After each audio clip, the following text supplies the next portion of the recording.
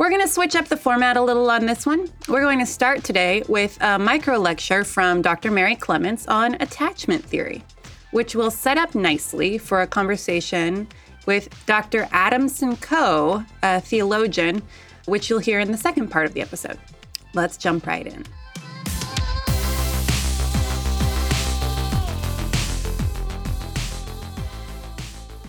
Last week, before I left for the Pacific Northwest, I overheard a dinner conversation in which one of you placed psychology in the category of general revelation, that we might be able to think about insights from psychology as falling into this general category of general revelation.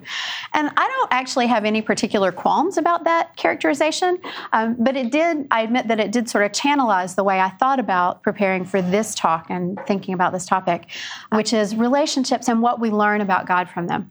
If you will, relationships can be seen both as general revelation, which I'll explain a great deal about in just a moment, and as specific revelation, as God describes himself in relationship to us in Scripture. As Oliver noted, my training is as a clinical psychologist. I am specifically in the area of psychological science that we would refer to as developmental psychopathology. So what I mean by that is we work really hard to understand normal functioning in order to have a foil against, to understand difficult or disordered functioning. Similarly, disordered functioning tells us something about normative or healthy or good functioning. I had, in addition to my PhD in clinical psychology, I completed what my school called a tool, and most schools would call a minor in both developmental psychology and in quantitative psychology, which means that my particular interests are in identifying and understanding and quantifying the development of human behavior and its dysfunctions. As Oliver also mentioned, I'm particularly interested in the effects of interparental conflict on family members, particularly on children, and in the prediction and prevention of relationship distress and divorce. This means that I have studied, observed, intervened in some truly miserable family situations. Bowlby, in 1969 and 1988, published two really seminal books on attachment that really summarized a lot of his research with children in post-war Europe, England. And he described attachment as an enduring emotional bond, and for him, it was particularly with the mother. And Bowlby believed that within the first year for most children, but certainly within the first 2 to 3 years, a strong attachment bond needed to be formed with the primary caregiver, the mom, in his words, or the child would never be able to form the appropriate emotional attachment bonds to other individuals. So Bowlby, drawing from these, argued that humans were born with an evolutionarily adaptive, innate drive towards attachment, and that this attachment really must be established by toddlerhood. Okay, this is a brilliant theory. Mary Ainsworth, however, is the one who developed the paradigm that was used to measure and to categorize attachment. The strange situation is her design, and it is a series of specific interaction segments involving the infant, the caregiver, again, usually the mother, and a researcher who is a stranger to the infant, okay? This particular situation, experimental paradigm, has 8 distinct segments, at least about 3 minutes long. I'm going to show you snippets of those, obviously not the whole thing, because, there's other things you want to do today. And first, what happens is the mom and the baby are brought into an attractive playroom that has cool toys, cool age-appropriate toys. The researcher then leaves. That's segment 1. Parent then sits down and the child plays, ideally using the mom as a secure base, which I'll say more about in a moment, to explore the room, to be able to check out this novel toys and so on and so forth. Then the researcher comes in and sits down and talks to the mom. This is stage 3. And one of the things that's looked at is how does the child respond? Are they fearful of this researcher coming in? Is it okay? Ideally, you'd want the child not to be overly fearful, but to really sort of reference the parent. Is this okay? Is this safe? Is this whatever? Then the mom leaves and leaves the child alone with the stranger. Sometimes children are distressed, sometimes they're not. You'll see that in just a moment. Then the stranger leaves and the mom returns. And this is the first reunion. And this is actually a really important time to see how does a child respond to the mom coming back. This tells us a great deal about what children understand about their relationship with their parent. You'll see that there's a range of responses from no response at all, oh, you came back, whatever, to being distressed and being comforted by the mom, to being distressed and not being able to be comforted. So there's a whole range of those kinds of responses. Then the parent leaves and the child's now all alone in the room. Typically, we do see some distress in there for children who are securely attached. And then the researcher comes back in and the researcher tries to comfort the child. Okay? Finally, in the 8th segment, the mom returns and is able and comforts the child. Okay? This is a weird thing, right? A totally weird thing.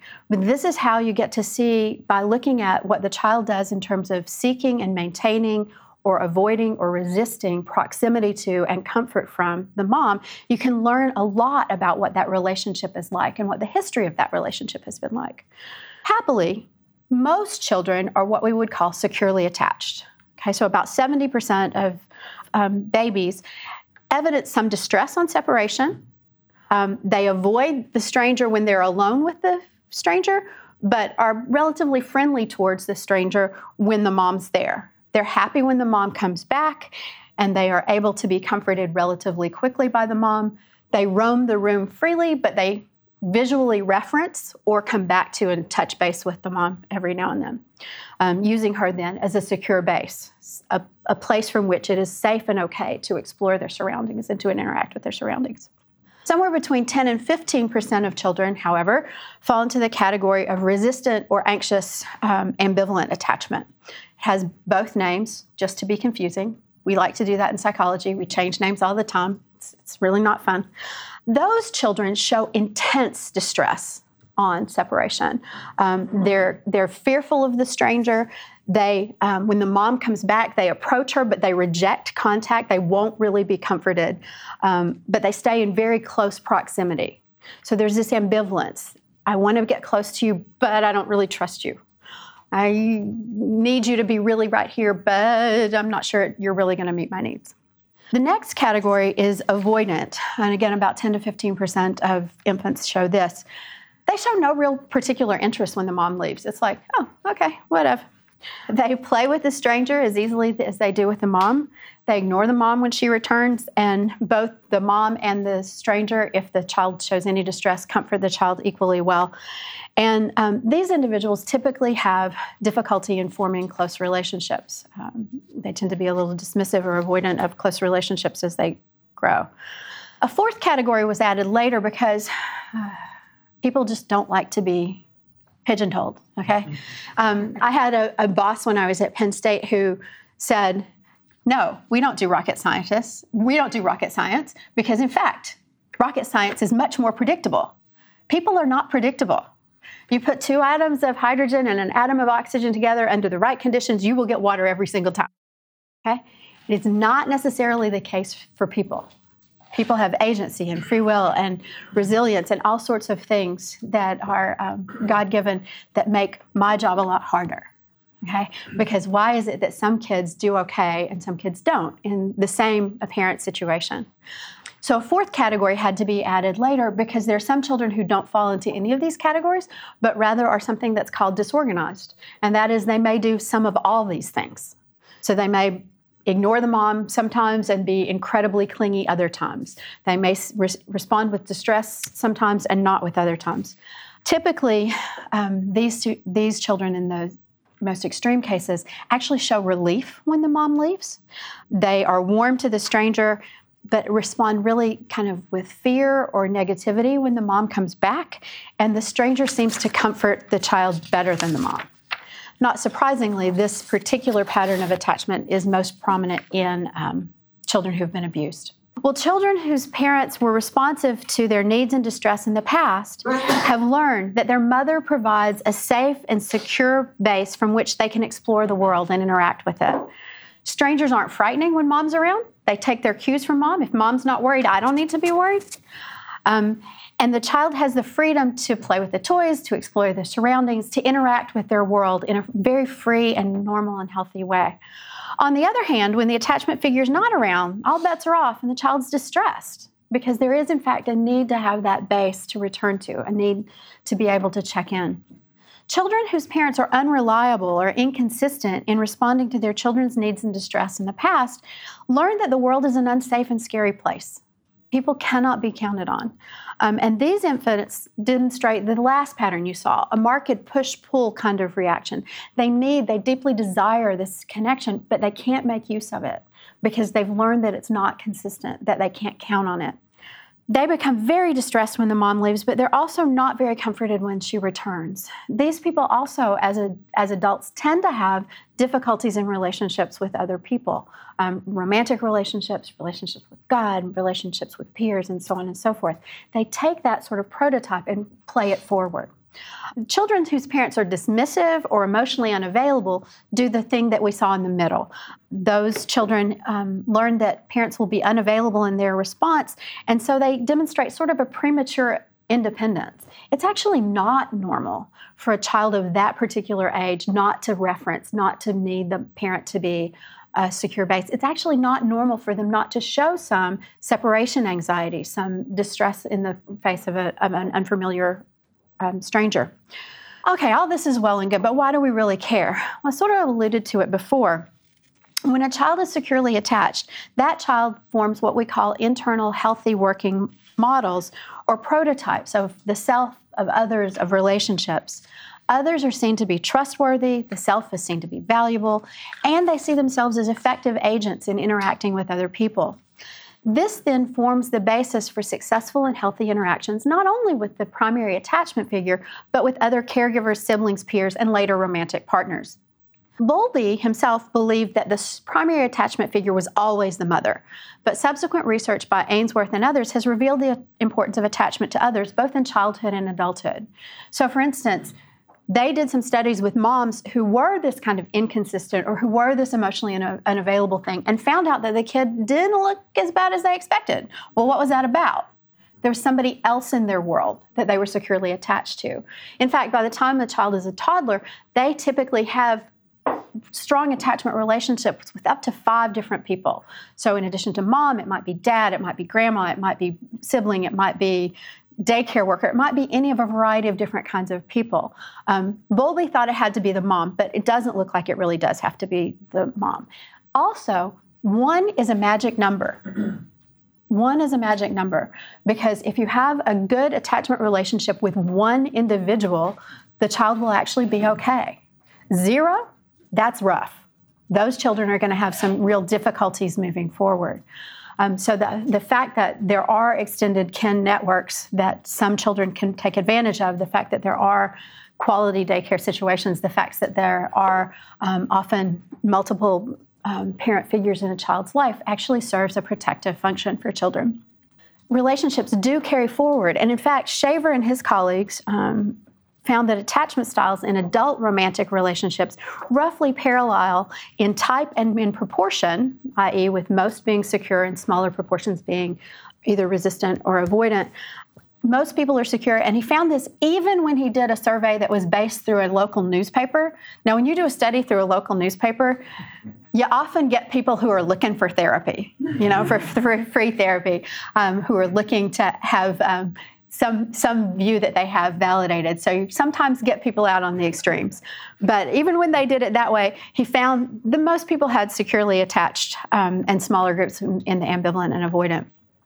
Furthermore, there's research that suggests that person's attachment to God both echoes and serves protective functions. That is, there are individuals who, even in difficult personal situations, have managed to form a secure attachment to God, likely perhaps through their experiences in church settings, their experiences with representatives of God, Sunday school teachers, preachers, so on and so forth, who provide evidence of there's a different way, there's a better way, there's something else that we can learn. But often children echo in their attachment to God what they have experienced in their attachment to parents. No pressure, parents. In 2 studies, one that used a nationally representative sample, so they deliberately pulled people to reflect what the U.S. population looks like, and one that was more of a convenient sample, Lehman, Hunter, Ferguson, Rowett just demonstrated that even when you controlled for people's view of God as either being wrathful or being forgiving, secure attachment to God actually predicted much better psychological functioning on the part of the individual. This is a finding that parallels our findings with attachment to parents, to primary caregivers. A secure attachment predicts all good things, and insecure attachments typically predict really negative things vis-a-vis individuals, both levels of internalizing disorders such as anxiety and depression, and also sort of interpersonal relationships that are more problematic on the aggressive or dismissive side. Taken together, then, the research on attachment seems to indicate the importance of relationships to human beings, and specifically the importance of the perception of a responsive, attuned relationship in which individuals experience a safe and secure base. This has been examined, as I mentioned, both in parents, but also in other caregivers, in siblings, and in God, in relationships to God. And so attachment seems to be a really important building block for the formation of later relationships for individuals. And that is why I think that we can think about relationships as a form of revelation. Okay, you've just heard an abridged version of a micro lecture from Mary Clements that was first delivered in Seminar 1 of our Theopsych project. And if you want to go deeper into this subject, you can take our course for free on our website called Human Relationships. There's a link in that course to a test to find out about your own attachment style, which usually talking about this stuff brings up for people. Also in that course is a unit about the science of forgiveness, which is also really helpful and interesting. Now, folks from the field of psychology of religion, Christian clinical psychologists, and more recently theologians have really taken an interest in this subject of attachment theory. They've started looking into things like how could attachment theories overlap with religious belief and practice? How do those things relate? And the idea of attachment to God. Can we look at that in the same way? How much overlap is there between your attachment style, inherited from childhood experiences, and how you understand your relationship with God? Can we use attachment styles to understand traditional theological concepts like union with Christ or even maybe salvation? There's a theologian, Natalia Maranduk, who explores how human relationships might mediate God's love in a way that we could call salvific. You can find more from her on another episode of this podcast. But the conversation you're about to hear with Adamson Coe is about his investigation into the overlap between healthy attachment and the idea of union with Christ. Adamson Coe is professor of theology at California Baptist University. He's also a pastor and had a previous career as a lawyer. So he's got a broad range of interests and education, and we're grateful he joined us for our third Theopsych cohort to expand that knowledge base into the world of psychological science. I'm Sari Martin Concepcion, Director of Communication at Blueprint 1543. Thanks for listening to my conversation with Adam. I reread through your application and just the ideas that you were talking about in your application, I think is plenty to get other people's gears turning. So okay. I feel encouraged. Yeah. So will you just start by just introducing yourself, just saying, what's your vocation? What sort of research questions do you pursue? Right. And any way you want to answer that, to just introduce who you are and what you're all about.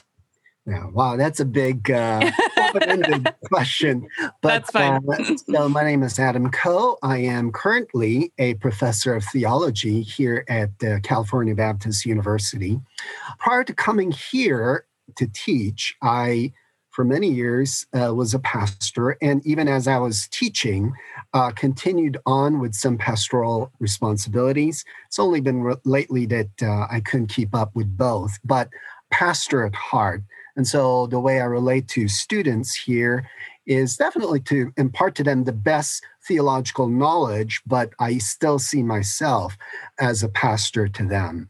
And so I always want to bring that pastoral touch.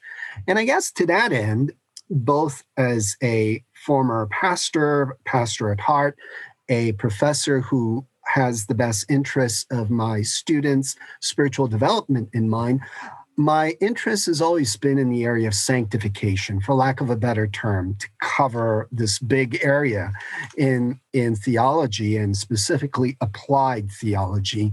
I want to take all that knowledge, theological understanding, and be able to channel it to the spiritual development of the people underneath me. And obviously, to do that, I want to be as widely read, very informed in terms of what's out there. And psychology definitely comes into that particular area and interest. And I've always wondered, why is it that certain people grow and some people don't? What's the motivation? And so I figured psychology may have a lot to say. So God works, obviously, in many different ways, but we're creatures of God. And so to the extent that psychology has something to say to us about how we're made, we're constructed, coincides with our understanding of the way God created us. So I really am fascinated in that field. And that's what drove me to theopsych. Yes, that's so good. Adam, I hope you don't mind if I ask you real quick, but on your CV, I noticed that you did your undergrad in, was it political science? Yes. And then you went to law school as well. Is that true? Law school, yes. So I was a practicing attorney prior to becoming a pastor and then a professor. So I guess on a broader interest level, political involvement, the Christian role in it, and really all that's happening nowadays is really a very fruitful area of my interests and research. Yeah, you've got a wide base of knowledge. Oh, well, thank you. So glad that you've taken an interest in the human sciences as well. That's super fun. So, but you've seemed to, I noticed in your application, you were kind of ready to answer the response of some areas of the Christian community are concerned about seeking out the scientific community, the behavioral sciences, for answers about what a human is and does and is like, that somehow infringes on the authority of theology, of Scripture, of God. And you sort of, you quoted Calvin, but if you could just say a little something about that, about why you don't see a problem, or how you see the boundary lines interacting, however you want to respond to that. So the area that when I applied this theopsych that I said I wanted to look more into is in the area of attachment theory. So I was fascinated by how, I was reading one time how David Bowie, this wild and crazy man of rock, said he changed. And I thought, is it a book? Is it a person? Is it some encounter? But really, the very simple thing he said eventually was because of the birth of his daughter. And that fascinated me. And as I read that article, they referenced the idea of attachment. And so often you would think attachment theory works, the child to the parent. But in this case, it worked the other way around. And so that really made me want to explore that. So as I think about it now, attachment theory in many ways coincides, in terms of its transformative power theologically, has to do or has a lot of connection to the idea of union with Christ. At least that's the one that I wanted to make the correlation in. And so in terms of how each discipline complements the other, I really think this is a classic case where you really do see the same idea reflected on both disciplines, how relationship in the final analysis can have that transformative effect on a person, be it parent-child, or in this case, God-man. And relationally, there's a lot of similarities, actually. So that really fascinated me, and really theopsych has provided a lot of information, a lot of food for thought. And so that's an area that I am still definitely digging deep into, and I'm very grateful for what theopsych has provided. Excellent. Do you think you could just explain what you mean when you talk about union with Christ? Are you referring more to spiritual reality or to a relationship? Or can you just explain the doctrine a little bit as you're using it? Yeah. So doctrinally, the super abstract, in so many words, is that when we come to faith in Christ, we're brought together in Him, right? We become a part of Him. Now, there's a lot of explanation of how that's so, but I think it really can be reduced to the idea of relationship, the bond that's created between you and Christ. Not only bring the two of you together, but really has the transformative effect. And that to me, essentially, is the union with Christ that I'm referring to. And that to me also has a lot of similarity and correlation to attachment theory, at least on a broader analogical level. Right. So do you think you could explain what you've learned so far about attachment, in particular, a healthy attachment, what that might look like so that we could understand the analogy a little bit more? So a healthy analogy or attachment, I should say, is, of course, where the child is properly formed because the child receives proper nurture from the parent in each and every stage of that child's life. And having gone through that, now comes complete or is properly formed and able then actually to then take on the role of the parent for another. And so that, in a sense, is really attachment come full circle. Obviously, in life, we don't all encounter that. And, we may miss a little bit of here and there. And from a psychological point of view or developmental point of view, it is in revisiting this idea that sometimes we can find wholeness, as we look at attachment in seeing how we can help a person become whole.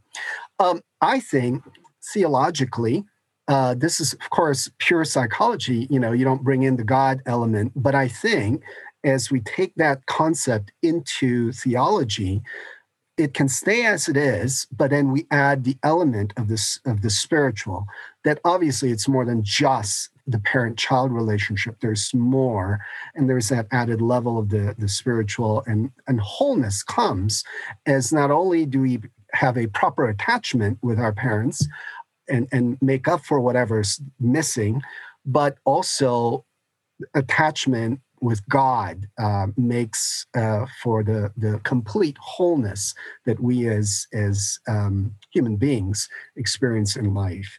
And so my goal is not so much to get into the territory of the psychologists. They're doing a good job. But my goal is to take what's there and maybe add that theological treatment to, as it were, complete the goal that attachment theory is trying to accomplish in bringing about wholeness in the lives of people. Right. Yeah, it's interesting. When I was learning about attachment theory, it doesn't look sort of like the spectrum of like needing the parent all the time. It's like the healthiest form of attachment gives you the ability to be a stable, independent person. Precisely. But excited when your mother returns, sad when you see her go, but able to regulate your emotions and confidently proceed with whatever activities you're doing. Like that's a healthy attachment style with a child that knows that their caretaker, their mother, or their father, both cares for them, loves them, all those things. So that's interesting to map that onto a relationship with God. That's right. Because the reality is as you grow, you don't always develop that healthy attachment. What now, right? And this is where God comes in to make up for whatever may not have happened in your development. It's never too late, I guess, to really find that wholeness that you may not have gotten through your developments. Definitely. Do you think there's some application that you've sort of alluded to it though, for spiritual practice or personal piety and how to nurture the secure attachment with God, quote unquote, through Christian living and practice? Or what are your thoughts on that area? Yeah, no, definitely. I think it's a rich field, so much to be said. One thing I would say definitely is from a Christian point of view, and even from really evangelistic, we need to return to the gospel. If the gospel is God's full expression of his love, this is where you find love, the love of God to which you find attachment, right, to him, to which you can draw fullness of love that you may not have received, you may not have properly been developed in. And so we need to go back. So what I would say is this, just like a child, in a sense, in order to become whole for whatever lack of attachment he or she may have gotten, is to return to that very idea and to draw, as it were, from the love of the parent, to then be whole. I would say, believers and even non, if you want to find that true wholeness now as an adult, you need to go back. You need to go to the gospel and draw your strength and your love from. So it's not a matter of going out there and doing some getting busy. I really think it's a matter of like a sponge absorbing onto yourself, onto your soul, if I may put it that way, the love of God that we know is there. Maybe we just sort of pass by, or we don't really take the time to really ingrain, as it were, within us. We need to do more of that. For lack of a better term, meditate on the love of God and allow it to truly sip into our very being. And as we do, we find attachment, I really think, to God and find the wholeness. Yeah, that's really good. Yeah, I thought because I went to Fuller to get my master's in theology, and I was concerned. You sort of expressed in some of what you wrote for your application going into that I was like, I'm going to need to double down on my quiet time in order to, because I thought I was just going to be going into seminary and learning about all these ideas about God. And I was aware of that, sometimes that separation between just thinking about God and lacking that relating to God, through prayer, meditation, those types of things. But actually Fuller was pretty good about that, like in their classes, incorporating some sort of practices or meditations or contemplations. They were sort of aware of needing both. And I think that you sort of alluded in something you wrote in your application to having this pastoral heart and wanting to bridge the academic with the church and show the church, kind of take the best of what's going on in the academic world and bring it to the church. Would you say that's part of what you're hoping to do with some of this kind of material? Yeah, most definitely. I really think that, sometimes even the idea of spending more time, quiet time or prayer or whatever, sometimes it really may just become like, oh, you just have to do it. And you lose because you don't have the explanatory power that can help, right? If you can explain or give more rationale for why this is not just a matter of something you have to do, but provide the explanation, having that richness of understanding gives you the motivation to do what you have been told. But it's now no longer because you've been told, but because now you understand how useful this truly is in your spiritual development and making up for what may be lacking in your life. Right. I'm deepening an attachment with God. Yeah. The idea of union with Christ, which is, very biblical, and responding to some of the brokenness and the healing that may need to take place from your, earthly parents. That's right. Whatnot. So that's very, very practical. Very good. Well, great. What else was on my list to ask you about? You brought up the work of Pamela Epstein King quite a bit. Yes. Do you think you could talk about your engagement with her work and the reciprocating soul? Yeah. Well, now let me just say, first of all, I am a novice. She has done the wonderful job of bridging psychology and theology. So I am a learner. I sit and learn in terms of how she integrated the two, and I'm fascinated. Now, I noticed she really relied upon Catherine Tanner in her work. And to that extent, I appreciate it. Well, so what she did essentially was to take the whole idea of of union with Christ to make it applicable to the issue of our spiritual lack. And what I appreciated is taking the idea of attachment and applying it in a theological context. So I'm not an authority on Pamela King. I'm still learning. No, that's fine. She's great. And she spoke at our second seminar, and I should actually missed that. You missed that one. But I should send you those recordings because you'd probably find it really interesting and helpful. But yeah, you talk about the one other theological concept you bring up quite a bit is the Imago Dei. So you're talking about the image of God, but it's the same as what we've been talking about, right? Like the Imago Dei is something that we all have, but in a partial or broken or incomplete way. And so do you see what we're talking about, this growing in attachment to God, union with Christ, as a work of restoration of that aspect of our humanity as well? Oh, no question about it. I mean, the Imago Dei, of course, as you rightly alluded to, has been distorted because of the fall. I mean, just the very idea, for instance, of being kicked out of Eden, we no longer have that walking with God in the cool of the day sort of experience.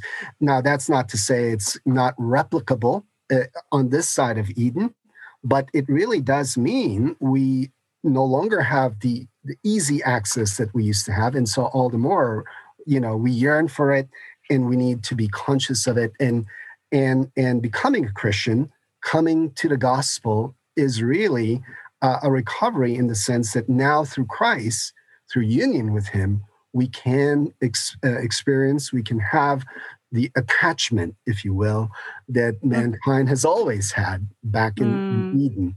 So the restoration of the Imago Dei in many ways is really like a proper redevelopment of the person through attachment, proper attachment with God, if you will. How would you respond sort of maybe pastorally to someone who that idea of like experiencing the love of God? So throughout our Christian life and our relationship with God, we might have times where we feel certain, and sometimes when we're doubting, or sometimes when we actually feel we're experiencing the love of God quite a bit, and then long periods of time when maybe we do not. How would you respond to someone who found themselves in that long period of, I'm supposed to think of this as true, but it's not matching my experience. So what would you say there? Well, oftentimes when you don't experience the love of God, well, there are many reasons, obviously. If your life is undergoing a great deal of suffering, for instance, it's easy to think God no longer cares.